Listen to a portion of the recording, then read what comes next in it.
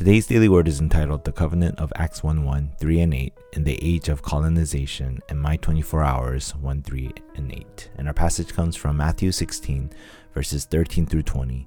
I'll read Matthew 16:16. Simon Peter replied, "You are the Christ, the Son of the living God." In today's passage, people saw Jesus Christ as John the Baptist, Elijah, Jeremiah, or one of the prophets, but we see Peter make the greatest confession that Jesus is the Christ, the Son of the living God. This confession changed Rome. Today we face a spiritual Rome that is impacting the 237 nations who are in need of healing. But how will they receive healing? We must stand as summits as well as the next generation, but how will we raise up the remnants as the summit? This is why we need to have temple construction, to have a place to raise up the remnants and train disciples. People unfortunately fall to spiritual failure where they become stuck in the culture that the three organizations have created. The three organizations have prepared with great status as elites of society to change the future in line with Satan. There are three things Paul held on to that led him to stand as a true witness of Christ and life movement. First is understanding what today's Rome is.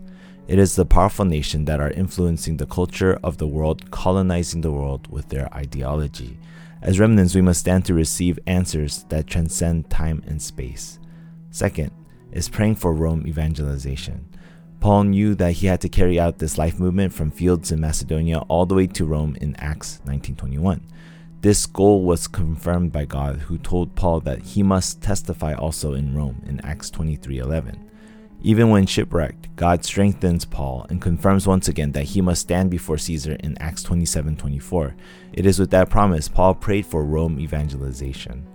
Third, Paul testified to Rome with the fundamentals of the gospel, that Jesus is the Christ, the Son of the living God, and the kingdom of God, and the power of the Holy Spirit.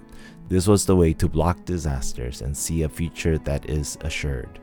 In conclusion, without the strength of 24 hours, we can't enjoy the covenant that blocks disasters and brings to life our field. As we start today, let us hold on to the confession that Jesus is the Christ and see the works to overcome the world, Satan, and ourselves that take place as we hold on to the covenant of Acts 1:1, 3 and 8 as our 24 hours.